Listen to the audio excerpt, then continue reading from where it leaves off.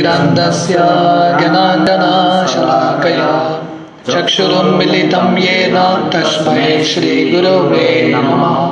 श्रीचैतन्यमनोभीष्टं स्थापितं येन भूतले स्वयं रूप कदा मह्यं ददाति स्वपदान्तिकम्। वन्देऽहं श्रीगुरो श्रीयुतः पदकमलं श्रीगुरुन् वैष्णवांश्च श्रीरूपं साग्रजातां सहगना रघुनाथान्वितं तं सजीवं साद्वैतं सावधूतं परिजनासहितं कृष्णचैतन्यदेवं श्रीराधा कृष्णपादान् सहगना ललिता श्रीविशाखान्वितंश्च नमो विष्णुपादाय श्रीमते भक्तिवेदांत स्वामीति नामिने नमस्ते सरस्वती देवे गौरवाणी प्रचारिणे निर्विशेष शून्यवादी पाश्चात्यदेशतारिणे वंशाकल्पतरुभ्यश्च कृपा सिन्धुभ्येव च पतितानां पावनेभ्यो वैष्णवेभ्यो नमो। जय श्री कृष्ण चैतन्य प्रभु नित्यानंद श्री अद्वैत गदाधर श्रीवासादि गौर भक्त वृंद। हरे कृष्णा कृष्णा कृष्णा हरे हरे हरे राम राम राम हरे हरे। हरे कृष्णा। टेक्स्ट 19। इत्थं मुनिस् तो परमेन व्यवस्थितो विज्ञान दृग्वीर्य सुरंदिताशयः स्वप्रानिशादिप्य गुडं ततोऽनिलं स्थानेषु सत्नुमये जितक्लमः।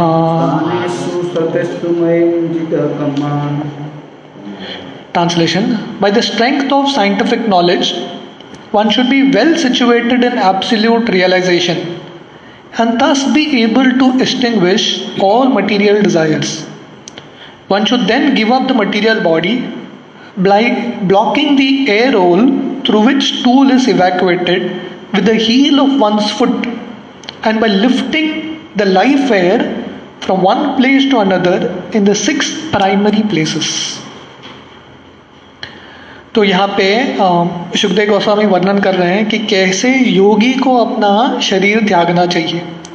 तो यहाँ पे वर्णन आ रहा है कि ऐसे योगी को आध्यात्मिक ज्ञान में स्थित होके आध्यात्मिक शक्ति के वजह से उसको उसकी जो भौतिक इच्छाएं हैं उस पर विजय प्राप्त करना है और उसको उसका जो प्राण है नीचे से लेके अलग अलग चक्रों की ओर ऊपर लेके जाना है प्राण को। तो ये योगी का शरीर त्यागने का तरीका है। Purport: There are many duratmas who claim to have realized themselves as Brahman and yet are unable to conquer material desires. तो यहाँ पे वर्णन आ रहा है कि जो महात्मा है, जो योगी है, जिसको ऊंचा गति का प्राप्ति करना है, पहला चीज है उसको भौतिक इच्छाएं छोड़ने हैं, त्यागना पड़ेगा। पर अभी बहुत सारे लोग हैं जो अपने आप को महात्मा बताते हैं पर एक्चुअली ये सब लोग दुरात्मा हैं। वो बोलते हैं हम ब्रह्मास्मि, वो लोग बोलते हैं कि हमारा साक्षात्कार हो गया कि हम ब्रह्म हैं, पर वो अपने भौतिक इंद्रियों को और भौतिक इच्छाओं पे विजय प्राप्त नहीं कर सके।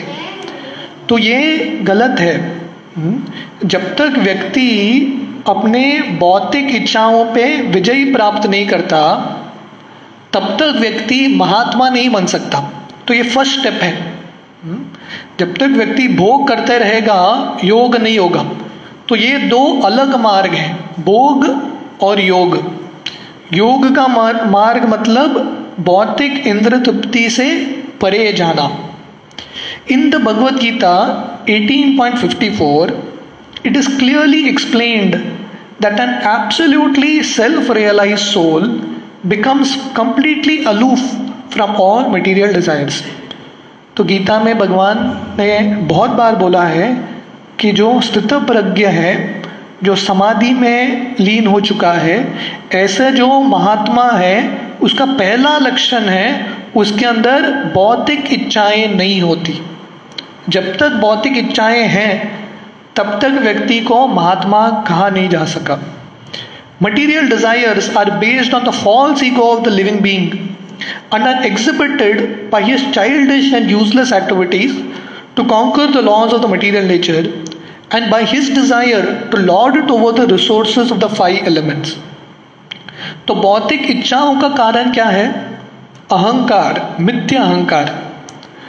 तो हमारे जितने भी पाप हैं, पाप वृत्ति है, उसका रूट कॉज, मूल कारण है मिथ्या अहंकार। मिथ्या अहंकार मतलब मैं स्वामी हूँ, मैं भोक्ता हूँ। हम भूल गए हैं कि भगवान भोक्ता है, भगवान स्वामी है, और अपने आप को हम स्वामी मानते हैं। और इसलिए हम प्रयास करते हैं। किसका प्रयास? ये दुनिया का अलग अलग पदार्थ को भोग करने का प्रयास कर रहे हैं। Desire to lord it over the material world, हम स्वामी बनना चाहते हैं। With such mentality one is led to believe in the strength of material science with its discovery of atomic energy and space travel by mechanical vehicles, and by such tiny advancement in material science, the false egoist tries to challenge even the strength of the Supreme Lord, who can finish all man's tiny endeavors in less than a second. तो ये अहंकार इतना तीव्र है, हर एक व्यक्ति को लगता है कि मैं महान हूँ। हर एक व्यक्ति को, जैसे हिरण्यकशिपु था, उसको लग रहा था कि मैं अमर बनूंगा। तो ऐसे बहुत सारे असुर हुए हैं और अभी भी असुर का वृत्ति गया नहीं है। अभी भी हमको लगता है कि विज्ञान की वजह से हम बहुत शक्तिशाली बनेंगे, मेरे पास एटॉमिक एनर्जी है, मेरे पास टेक्नोलॉजी है, तो हम भगवान को ही चैलेंज करने लगते हैं। जैसे हिरण्यकशिपु भगवान को चैलेंज कर रहा था, अभी भी लोग वही वृत्ति के हैं, आसुरी वृत्ति, वो भगवान को चैलेंज करते हैं। देखिए, बुद्धि किसने दिया है? भगवान ने दिया है, पर वही बुद्धि का उपयोग करके हम प्रूव करना चाहते हैं कि हम भगवान से श्रेष्ठ हैं। तो प्रभुपाद एक कहानी बताते हैं, पुनः मुशिक भव। तो एक चूहा था, साधु के पास गया और साधु को बोलने लगा, साधु महाराज मेरा जिंदगी में कष्ट है, कष्ट का निवारण करो। तो साधु ने उसको पूछा क्या कष्ट है? वो बोलता है कि बिल्ली आके मुझे तंग करता है। तो साधु बोलता है क्या करूं मैं? मुझे बिल्ली बना दो। तथास्तु, बिल्ली बन जाता है। थोड़े समय बाद आता है, क्योंकि ये भौतिक दुनिया में जब तक रहेंगे कष्ट तो मिटने वाला नहीं है। तो बिल्ली आता है और बोलता है प्रॉब्लम है। पहला प्रॉब्लम अलग था, प्रॉब्लम तो वही है, सिर्फ प्रॉब्लम का रूप चेंज हो गया है। अभी मुझे कुत्ता तंग करता है। तो साधु बोलता है क्या करूं? मुझे कुत्ता बना दो। उसको कुत्ता बना देते हैं। थोड़े समय बाद फिर से वो कुत्ता आता है। साधु को बोलता है मुझे शेर तंग करता है, मुझे शेर बना दो। तो उसको शेर बनाते हैं और ये शेर घूर घूर के साधु को देख रहा है, साधु को मारने का प्रयास कर रहा है, जिसके वजह से चूहा, जिसके पास बिल्कुल शक्ति नहीं है, शेर बन गया, उसी व्यक्ति पे आक्रमण करने के लिए आता है। तब साधु बोलता है पुनः मुशिक भव, फिर से चूहा बन जाओ।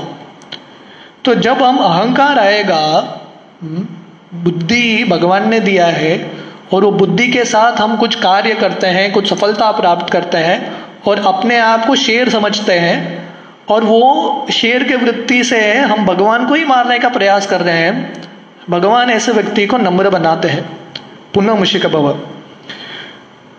By such tiny advancements in material science, the false egoist tries to challenge even the strength of the Supreme Lord. तो ऐसा जो अहंकारी है, वो व्यक्ति है, वो भगवान को भी चैलेंज करता है। हालांकि भगवान एक सेकंड में, एक क्षण में ऐसे लाखों व्यक्ति को समाप्त कर सकते हैं, पर इन लोगों का अहंकार रहता है। The well situated self or Brahman realized soul perfectly understands that the Supreme Brahman or the personality of Godhead is the all-powerful Vasudev and that he, the self-realized living being, is the part and parcel of the supreme whole. पर जो ब्रह्म में स्थित है, ब्रह्मभूत प्रसन्नात्मा न शोचति न कांक्षति, जो ब्रह्मभूत आत्मा है, सही में तत्वज्ञान जानता है, उसको पता है कि कृष्ण वासुदेव जो पूर्ण पुरुषोत्तम है वह वही सबसे शक्तिशाली है और मैं कौन हूँ, मैं उनका एक छोटा सा अंश हूँ और मेरा कर्तव्य है भगवान की सेवा करना. As such, his constitutional position is to cooperate with him in all respects in the transcendental relation of the served and the servitor. तो तत्व ज्ञान जानना, ब्रह्म का ज्ञान रहना मतलब ये जानना कि भगवान परम सत्य है और मैं भगवान का एक छोटा अंश हूँ और मेरा जिंदगी का लक्ष्य है भगवान की सेवा करना, भगवान के साथ कोऑपरेट करना, भगवान के इच्छा के अनुसार मेरा जिंदगी को चलाना. तो ये जो वृत्ति रहता है ये आत्म साक्षात्कार पुरुष का लक्षण है. Such a self-realized soul ceases to exhibit his useless activities of attempting to lord it over material nature. ऐसे जो आत्म साक्षात्कारी पुरुष है वो जो ये भौतिक दुनिया का तुच्छ कार्य है, यूजलेस एक्टिविटीज जिसका कुछ फल ही नहीं है भोग करने का, वो प्रयास को छोड़ देता है. जैसे कभी कभी कुत्ता ना ट्रक के पीछे भागता है, देखा आपने, ट्रक के पीछे भागता है, पर ये कुत्ता को लगता है मैं ट्रक को पकड़ूंगा, हाँ भाग के जाता है, ट्रक को पकड़ेगा भी तो कुत्ता करेगा क्या, ट्रक के साथ क्या करेगा कुत्ता. तो वैसे ही हम इतने छोटे हैं और ये भौतिक माया को हम पकड़ने का प्रयास कर रहे हैं, मिल भी जाएगी हम भोग नहीं कर पाएंगे, संभव नहीं है भोग करना. Being scientifically well informed, he engages fully in the faithful devotion of the Lord. क्योंकि उसको भक्ति का ज्ञान है, ये भी एक विज्ञान है, the scientific basis of Krishna consciousness. तो ये जो कृष्ण भावनामृत है ये भी विज्ञान है. जो ये विज्ञान को समझता है वो अपना समय व्यर्थ नहीं करता इंद्रिय भोग के प्रयास में, वो अपना समय भगवान की भक्ति में लगाता है. The expert yogi who has thoroughly practiced the control of the life air by the prescribed method of the yoga system is advised to quit the body as follows. तो यहाँ पे सुखदेव गोस्वामी वर्णन कर रहे हैं जो निपुण योगी है जिसने योग मार्ग का पालन किया है और अपने इंद्रियों का दमन किया है और प्राण शक्ति को अलग अलग चक्रों के द्वारा ऊंचा उठाने को उसको आता है, तो उसके लिए कैसा तरीका है शरीर त्यागने का यहाँ पे वर्णन है. He should plug up the evacuating hole with the heel of the foot and then progressively move the life air on and on to 6 places: the navel, the abdomen, heart, chest, palate, eyebrows, cerebral pit. तो ये 6 चक्र है. तो basically ऐसे योगी को जो मल त्यागने का जगह है वो जगह को बंद करके अपने पैर से उसके अलग अलग उसका जो प्राण है ऊंचा लेके जाना चाहिए. क्योंकि वर्णन आता है हमारे अलग अलग शरीर में छेद हैं, जो छेद से आत्मा शरीर छोड़ता है उसकी गति वैसी मिलती है. तो इसलिए योगी का प्रयास रहता है सेरेब्रल पिट, हमारे सर के ऊपर एक छेद है. तो जनरली जो सबसे सक्सेसफुल योगी हैं यहाँ से उनका जो स्कल है फटता है और आत्मा निकलता है. तो इसलिए ये वर्णन है नीचे से नाभि से हृदय से अलग अलग चक्र की ओर प्राण शक्ति को लेके बाद में त्यागते हैं. Controlling the life air by the prescribed yogic process is mechanical and the practice is more or less a physical endeavor for spiritual perfection. तो ये जो मार्ग है ये मैकेनिकल प्रोसेस है जो यहाँ पे सुखदेव गोस्वामी बता रहे हैं, और अपने क्षमता के अनुसार व्यक्ति अपने प्राण को ऊंचे चक्रों की ओर लेके जाता है. In olden days such practice was very common for the transcendentalists, but for the mode of life and character in those days were favorable. तो उन जमानों में बहुत सारे योगी ऐसे मार्ग का पालन करते थे, क्योंकि उस जमाने के वातावरण भी ऐसे थे, ऐसे योग मार्ग के लिए अनुकूल थे. But in the modern days when the influence of Kali age is so disturbing, practically everyone is untrained in this sort of bodily exercise. तो कलियुग में जब वातावरण में इतना हलचल है, तो कलियुग के लोगों के लिए ये जो प्रयास है प्राण को अलग अलग चक्रों के द्वारा ऊंचा उठाना, ये बहुत मुश्किल है. Concentration of the mind is more easily attained in these days by the chanting of the holy name of the Lord. तो वही जो लक्ष्य है, भगवत धाम प्राप्त करने का जो लक्ष्य है, वो लक्ष्य कलियुग में बहुत आसानी से मिलता है. मन को बहुत आसानी से केंद्र कर सकेंगे जब हम हमारे मन को भगवान के नाम में लगाएंगे. The results are more effective than those derived from the inner exercise of life air.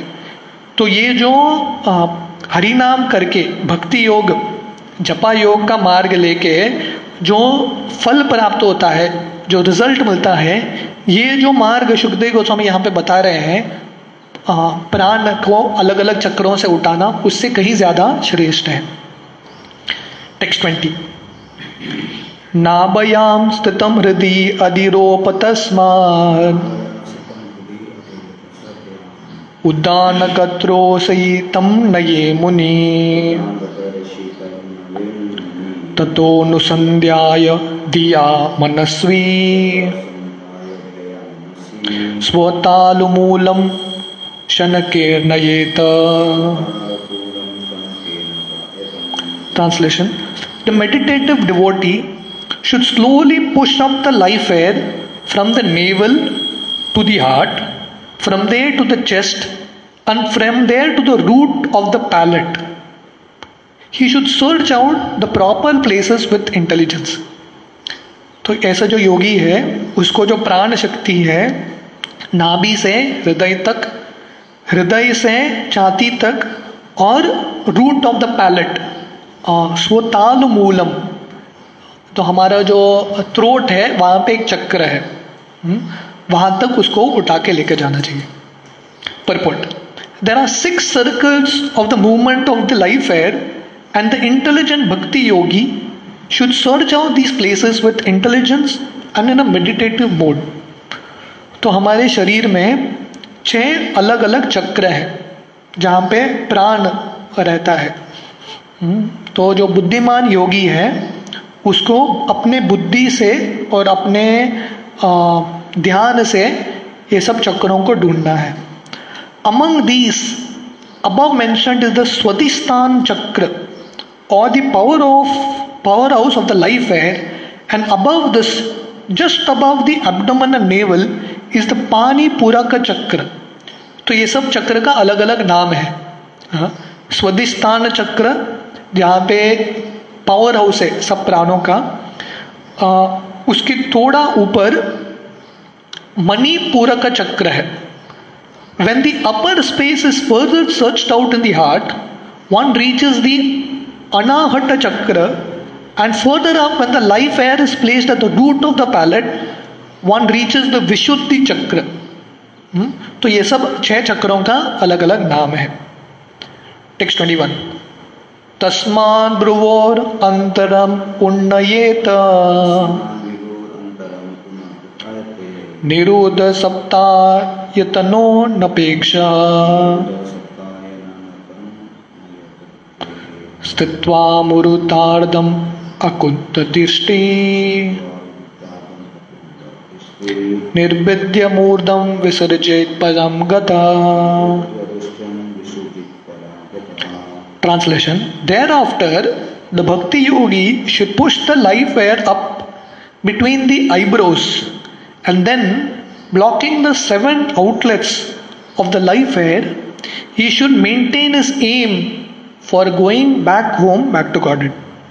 If he is completely free from all desires for material enjoyment, he should then reach the cerebral hole and give up his material connections, having gone to the Supreme. तो इस तरह से भक्ति योगी को अपना जो प्राण है विशुद्ध चक्र यहाँ से आईब्रोज की ओर अब भ्रुवों, तस्मात् भ्रूर अंतरम उन्नयेत, भ्रुवों के बीच में प्राण को लेके जाना चाहिए। और इस तरफ 7 अलग अलग जो हमारे छेद हैं उसको बंद करके ऐसे व्यक्ति को इच्छा रखना चाहिए सिर्फ भगवत धाम जाने का, सिर्फ एक ही लक्ष्य। और इस तरह से सेरेब्रल होल, जहाँ पे जो हमारा फाइनल छेद है वहाँ पे उसको अपना जो केंद्र, अपना जो लक्ष्य है वहाँ पे प्राण केंद्रित करना चाहिए और भौतिक इच्छाओं को छोड़ के, भौतिक आसक्ति को छोड़ के भगवत धाम की ओर जाना चाहिए। Purport: The process of giving up the material connections and returning back home, back to Godhead, the Supreme is recommended herein. तो ये श्लोक का सारांश है। सुखदेव गोस्वामी बता रहे हैं कि हर एक व्यक्ति को ये भौतिक दुनिया के प्रति आसक्ति छोड़ना है और वापस हमारे जो सही घर है, सही जो धाम है भगवत धाम, वहाँ पे जाने का प्रयास करना चाहिए। The condition is that one should be completely free from desire for material enjoyment. तो कंडीशन है, जैसे आप कुछ भी प्रोडक्ट खरीदते हैं उसके साथ एक कंडीशन मिलता है, वो एस्ट्रिक्स होता है। तो वैसे ही भगवत धाम जाने के लिए कंडीशन है भौतिक इच्छाओं से मुक्त, कुछ भी भौतिक इच्छा नहीं होना चाहिए। There are different grades of material enjoyment in respect to duration of life and sensual gratification. तो अलग अलग श्रेणी के अलग अलग वैरायटी है भोग करने का। हमारे कितना इंद्र तृप्ति लगता है उसके अनुसार अलग अलग श्रेणी है इंद्र तृप्ति के। The highest plane of sensual enjoyment for the longest period of life is mentioned in Bhagavad Gita 9.20.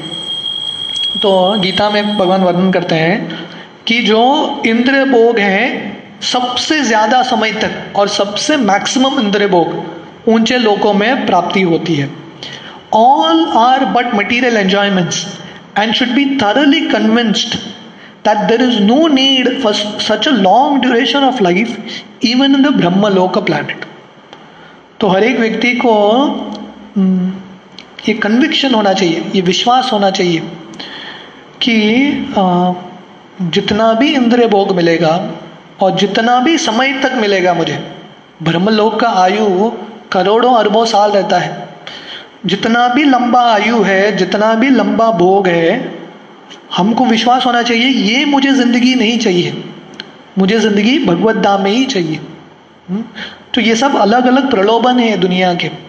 भोग करने का वृत्ति, भोग करने का जो सामग्री है ज़्यादा मिलता है कई लोगों में और ज़्यादा समय तक मिलता है, पर भक्त को विश्वास रहता है वहाँ पे भी जाऊँगा तो दुख है, क्योंकि जब तक हम भगवान को भूल गए हैं, भगवान को भूल के इंद्रिय भोग करते हैं, तब तक तो दुख मिलेगा ही मिलेगा। क्योंकि आत्मा का स्वरूप है जब भगवान के कनेक्शन में रहता है तभी आत्मा सुखी रहता है। तो जैसे प्रभुपाद ने बहुत बार बताया, जो हायर प्लैनेटरी सिस्टम्स है वो ए क्लास जेल है, ये मटेरियल वर्ल्ड, ये जो धरती है बी क्लास जेल है और जो नीचे के लोग हैं सी क्लास जेल है। तो भक्त का लक्ष्य है मुझे कौन से भी जेल में नहीं रहना है, मुझे भगवत धाम जाना है। He must return home back to Godhead and must not be attracted by any amount of material facilities. तो ऐसे भक्त का लक्ष्य है भगवत धाम जाने का। पहला गुण है उसका इच्छा तीव्र होना चाहिए भगवत धाम जाने का, और ये भौतिक दुनिया के प्रति उसको आसक्ति नहीं होना है, क्योंकि आसक्ति रहेगा हम कहीं ना कहीं फंस जाएंगे। जैसे वो कहानी आती है, नारद मुनि वैकुंठ जाते हैं और वैकुंठ में नारायण को बोलते हैं आप मुझे परमिशन दो, मैं भौतिक दुनिया के लोगों को आपके पास लेके आऊँगा। तो नारायण बोलते हैं ठीक है, मैं द्वार खुला रखता हूँ वैकुंठ का, आप लेके आओ। तो नारद मुनि जाके ये दुनिया में प्रचार करते हैं और सबको बोलते हैं वैकुंठ का द्वार खुला है, आपकी कुछ योग्यता की जरूरत नहीं है, मेरे पीछे चलो वैकुंठ चलो, come home back to God, भगवत धाम चलो। तो बहुत सारे लोग मोटिवेट हो जाते हैं, कोई मोटिवेशनल टॉक देता है, मोटिवेट होते हैं, पर प्रॉब्लम क्या है, वो टॉक होने के बाद 1 घंटे में मोटिवेशन निकल जाता है। तो इसलिए इंग्लिश में सेइंग है strike when the iron is hot, जब लोहा गर्म है तभी मारो, क्योंकि नहीं मारोगे थोड़े समय में ठंडा पड़ेगा, फिर से उसको मार नहीं सकते। तो नारद मुनि का गरम प्रीचिंग सुन के सब लोग उत्साही हो गए, हम भी जाएंगे भगवत धाम, पीछे पीछे चले सब लोग। और जब नारद मुनि पहुंचे वैकुंठ, इतना खुश थे, क्योंकि प्रचारक का सबसे बड़ा खुशी रहता है जब उसने जिसको प्रचार किया है वो भक्ति का मार्ग स्वीकार करता है।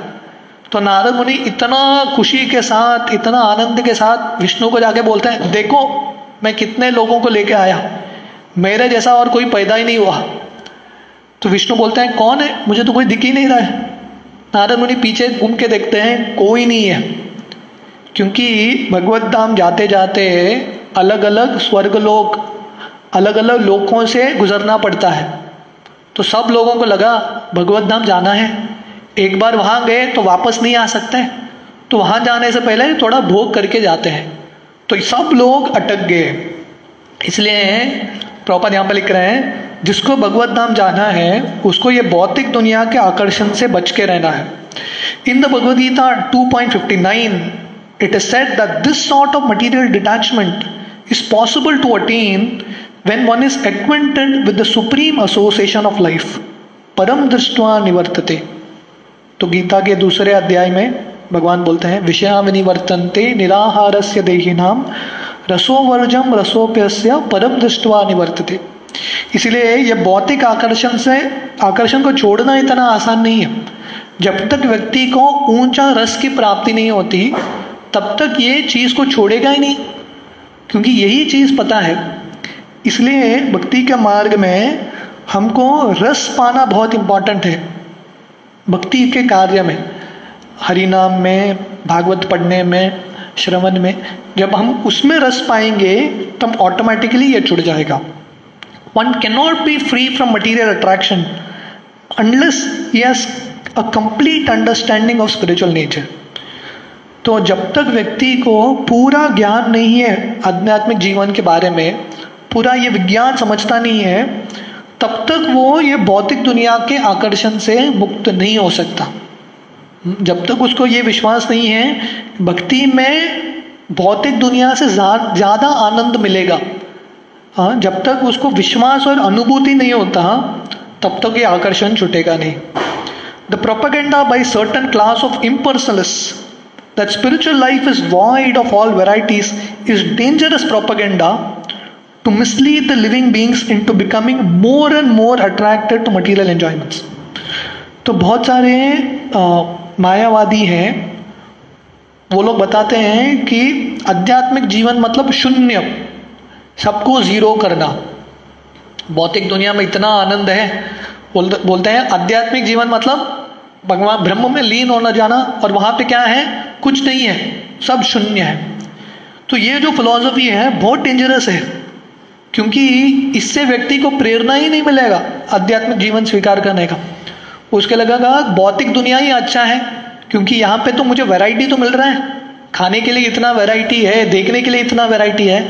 अब बोलेंगे आध्यात्मिक जीवन में कुछ भी नहीं है, कब सब शून्य है, तो कौन लेगा आध्यात्मिक जीवन? तो ये बहुत डेंजरस है।